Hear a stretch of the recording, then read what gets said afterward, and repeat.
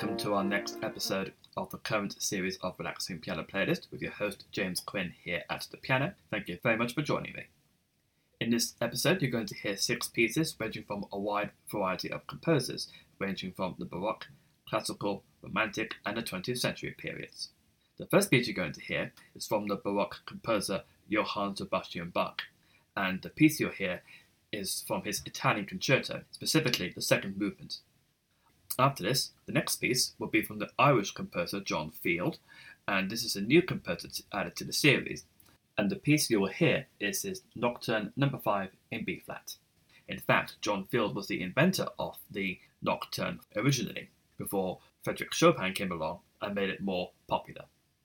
The next piece after this is quite appropriately a piece from Chopin himself, and we're going to play for you his Nocturne in C-sharp minor, which he published as Opus Posthumus, as a single work.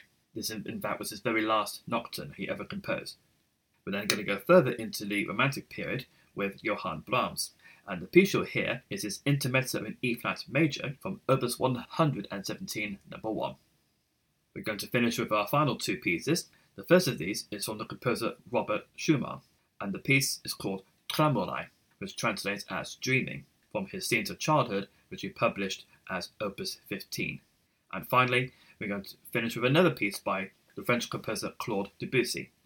In this case, this is his 8th prelude from his very first book of 12 preludes, translated from its French title, La fille aux cheveux de laine, as a girl with the flaxen hair. So to recap, here's the order just once more.